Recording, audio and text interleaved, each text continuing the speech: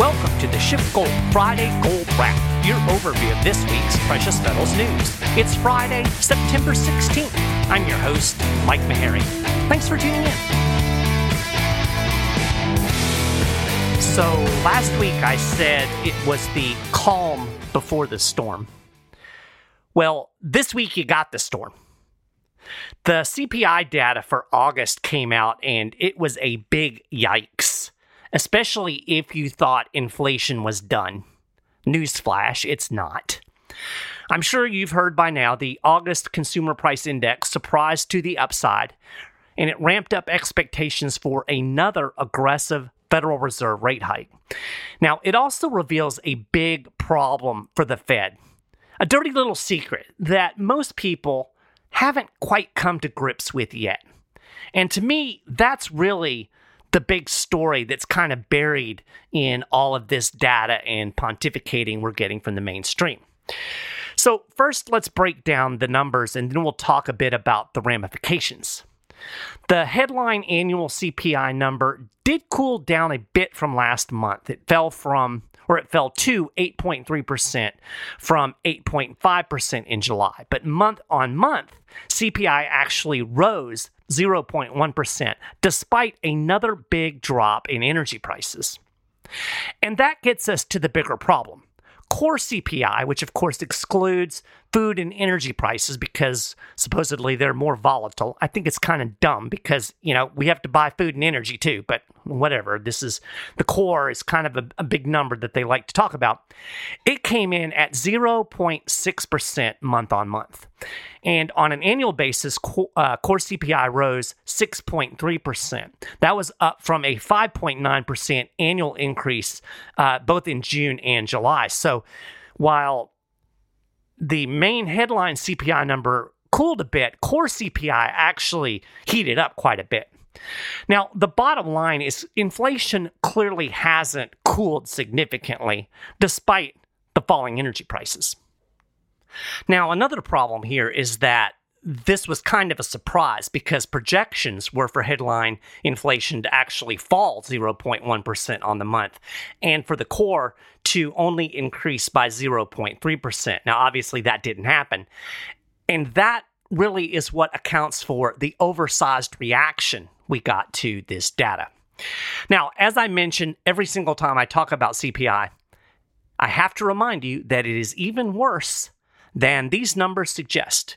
Because, of course, the CPI uses a government formula that understates the actual rise in prices. If you calculate CPI based on the formula that was used in the 70s, we're in like the 17% range, which is a historically high number still.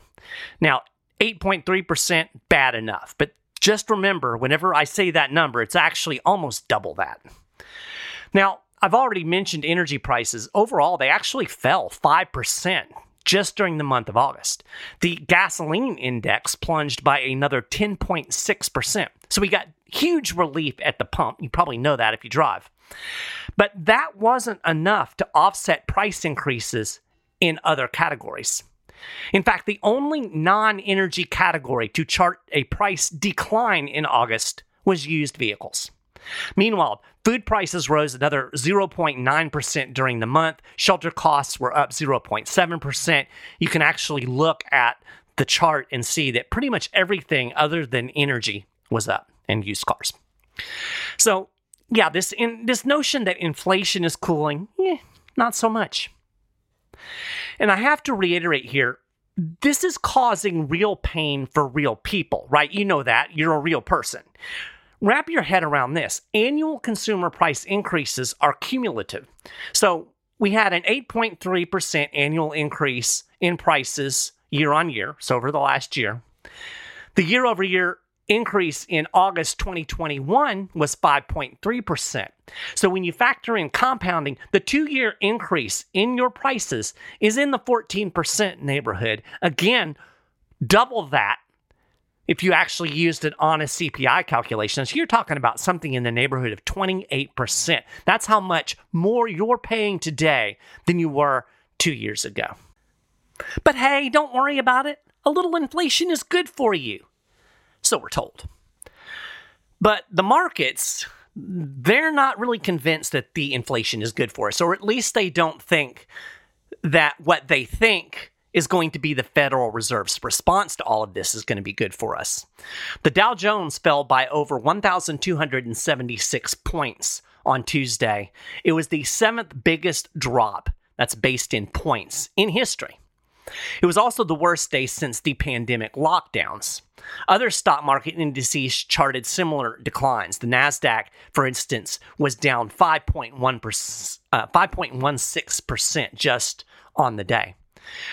Now, at the same time, the dollar index charted a huge swing as well, moving from 107.68 prior to the CPI data release and then rallying to close to 109.9. So that's a huge swing in the dollar to the upside because inflation is high. That makes the dollar stronger. Doesn't make a whole lot of sense, does it? Of course, when you have the dollar strengthening, you're going to see gold fall. And it has every single time that we've gotten hotter than expected CPI numbers, we've seen a sell-off in gold, so this is predictable. But interestingly, the losses weren't of the same magnitude that we saw in the stock market. In fact, the yellow metal actually closed above $1,700 an ounce on Tuesday. Now, it did dip below that level intraday, but it actually closed above $1,700. It didn't settle below $1,700 until yesterday when it fell nearly $40 from the daily highs and hit more than 2-year lows. Now, of course, all of this, the stock market sell-off, the big sell-off in gold, the strengthening of the dollar. We also had a big sell-off in bonds, so we saw yields, especially on the short end of the curve, increase. All of this was due to the fact that now everybody expects the Fed is going to be even more hawkish. The markets have now priced in a 100% chance of a 75 basis point rate hike at the September FOMC meeting, which will be next week. And then as of Tuesday afternoon, there was a 24% chance of a full 1% rate hike. Economist Peter St. Onge pointed out that this big stock market crash that we saw was the result of just a 1/4 point upward adjustment to the interest rate expectation a year from now.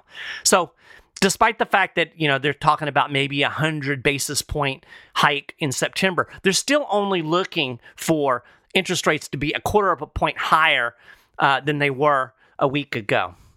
So St. Onge, that led him to say, if we do go full Volcker, we ain't seen nothing yet as far as the stock market goes. Of course, St. Onge is referring to former Federal Reserve Chairman Paul Volcker, who took interest rates to 20% in 1980 in order to slay the inflation of the 70s. Despite all of the tough talk, Jerome Powell ain't no Paul Volcker.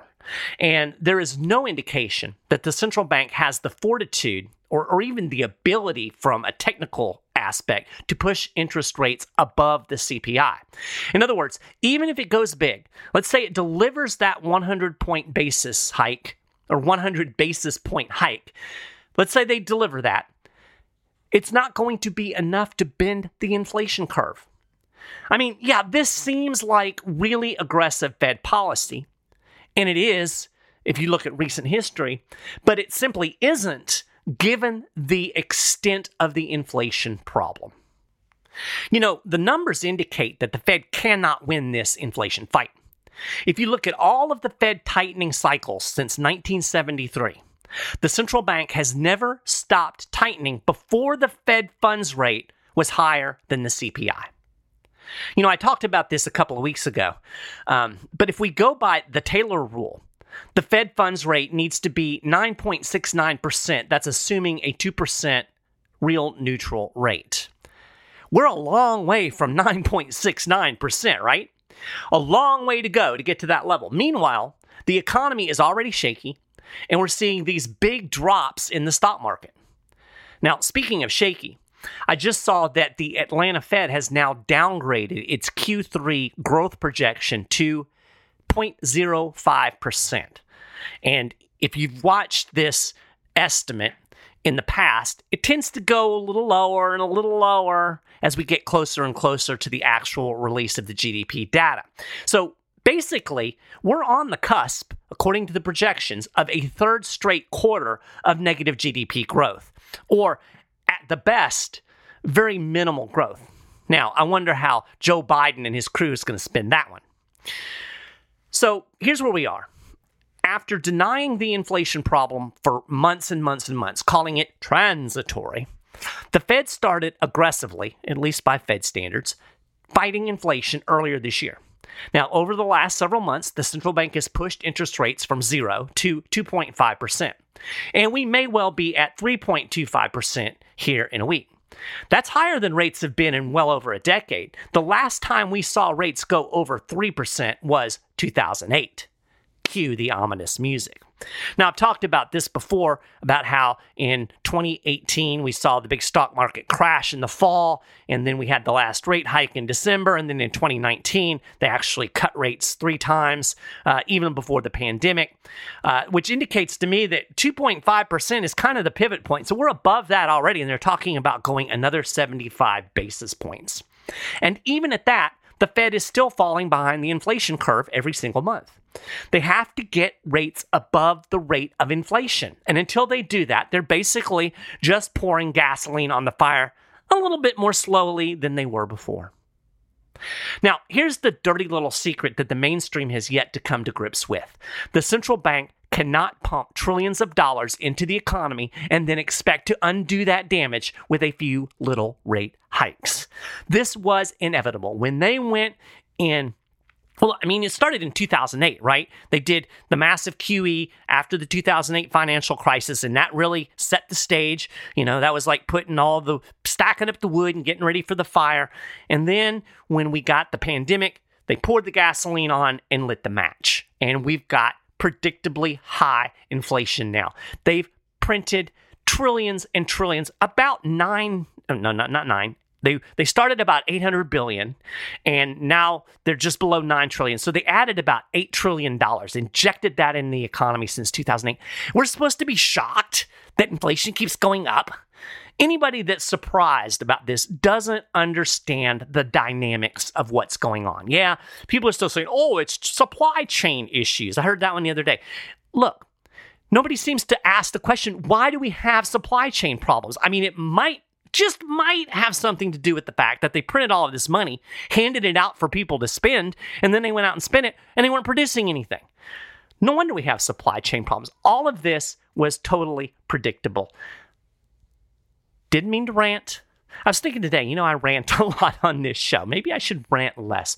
I'll take on the more measured newsman tone. Nah, that'd be boring. We're not going to do that. Anyway, what I was getting to is that with quantitative easing that started in the wake of the 2008 financial crisis and then quadrupling down during the pandemic, the Fed blew up massive bubbles. We've got an insane stock market bubble. We've got a real estate bubble. We've got other asset bubbles. We have a debt bubble. The whole economy is like some kid blowing air into an entire pack of bubble yum. I did this when I was a kid, by the way. The Fed can't take all of that easy money away without popping all of those bubbles. I'm serious. I did do that. I would chew an entire pack of bubble yum and then blow these giant bubbles. And of course, they inevitably would pop and end up in my face. Pretty much a good analogy of where we are with an economy.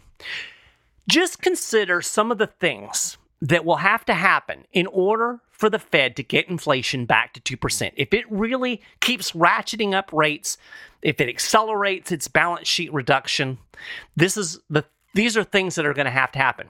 We're going to have a crash in the stock, bond, and real estate markets.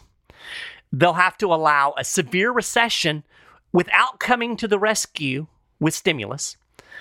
They'll create a worse financial crisis than 2008. They'll allow big banks to fail without bailing any out, including letting customers even lose their deposits. And they will force the federal government to slash spending, including making deep cuts in Social Security and Medicare. How many of those things? I don't think they'll let any of that happen, much less all 5 of those things. I'll tell you one thing for sure that ain't happening, spending cuts. There are some things that never change, such as the federal government spending more money than it has month after month after month. And of course, August was no different. We just got the monthly Treasury report. The U.S. government ran a massive $219.6 billion budget deficit last month. Now, that actually nudged out July as the second largest monthly deficit in fiscal 2022. Keep in mind, the fiscal year runs from October through September, so we're heading right toward the end of the fiscal year. The budget deficit for fiscal 2022 now stands just below $1 trillion. We're at $945.7 billion. If things hold on average, probably going to finish just a tad below $1 trillion. Now, the mainstream financial media is telling you that, hey, this is great news. That's way lower than last year. Well, yeah, that's because they've wound down a lot of the COVID stimulus spending that we got over the last couple of years that made those, $3 and $4 trillion deficits. But let's put that into a little bit of context. Prior to the pandemic, the U.S. government had only run deficits over $1 trillion 4 times, all during the Obama administration in the aftermath of the 2008 financial crisis. Now, Donald Trump almost hit the $1 trillion mark in 2019. He was just below it. Actually, if you take the year, like January to January, and not the fiscal year, it actually was over $1 trillion in 2019. He was on pace to run a $1 trillion deficit prior to the pandemic in fiscal 2020. The economic catastrophe caused by the government's response to COVID-19 gave policymakers an excuse to spend, basically with no questions asked.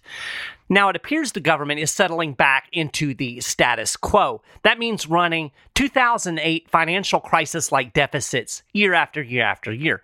Obviously, that's a little bit of a problem. Now, the crazy thing is we're seeing these growing deficits this year, even though government receipts are way up on the fiscal year. But of course, more money doesn't help a whole lot when the Biden administration is blowing through literally about $500 billion every single month. In August, Uncle Sam spent another $523.3 billion. This brought total spending for the fiscal year to just over $5.35 trillion. Now, do you think it's going to suddenly stop spending money? I don't think so. Get this. The U.S. government is still handing out COVID-19 stimulus money, and it wants more. I'm not kidding. The White House just asked for more COVID money in a supplemental spending request it sent to Congress this month. On top of that, Congress recently pushed through another massive spending bill that we've talked about. Meanwhile, the U.S. continues to shower money on Ukraine and other countries around the world. And, we haven't even begun to see the impact of this student loan forgiveness. So here's the bottom line. The U.S. government can't keep borrowing and spending without the Fed monetizing that debt. It needs the central bank to buy treasuries to prop up demand for its bonds. Without the Fed's intervention in the bond market, prices are going to tank. And that's going to drive interest rates on the U.S. debt even higher. But with this ongoing inflation fight, the Fed isn't buying treasuries. It's actually shrinking its balance sheet. So the federal government faces a double whammy. These two things don't go together. Now, last week, or maybe it was the week before, things kind of run together, I can't remember. But anyway, I told you about a paper that was published by the Kansas City Federal Reserve Bank that acknowledged that the central bank cannot slay inflation unless the U.S. government gets its spending under control. In a nutshell, the authors of this paper argued that the Fed can't control inflation by itself. U.S. government fiscal policy contributes to the inflationary pressure and makes it impossible for the Fed to do its job. Here's what they said. Quote, trend inflation is fully controlled by the monetary authority only when public debt can be successfully stabilized by credible future fiscal plans. Now, do you think Joe Biden has some credible fiscal plans? I don't think so. Going on with the Fed paper, when the fiscal authority, that's the federal government, is not perceived as fully responsible for covering the existing fiscal imbalances, in other words, when it's borrowing, the private sector expects that inflation will rise to ensure sustainability of national debt. Why does inflation have to rise? Because you're paying the inflation tax on this debt. Like I said, the Fed is monetizing the debt. It's spending money into the economy. That's inflationary.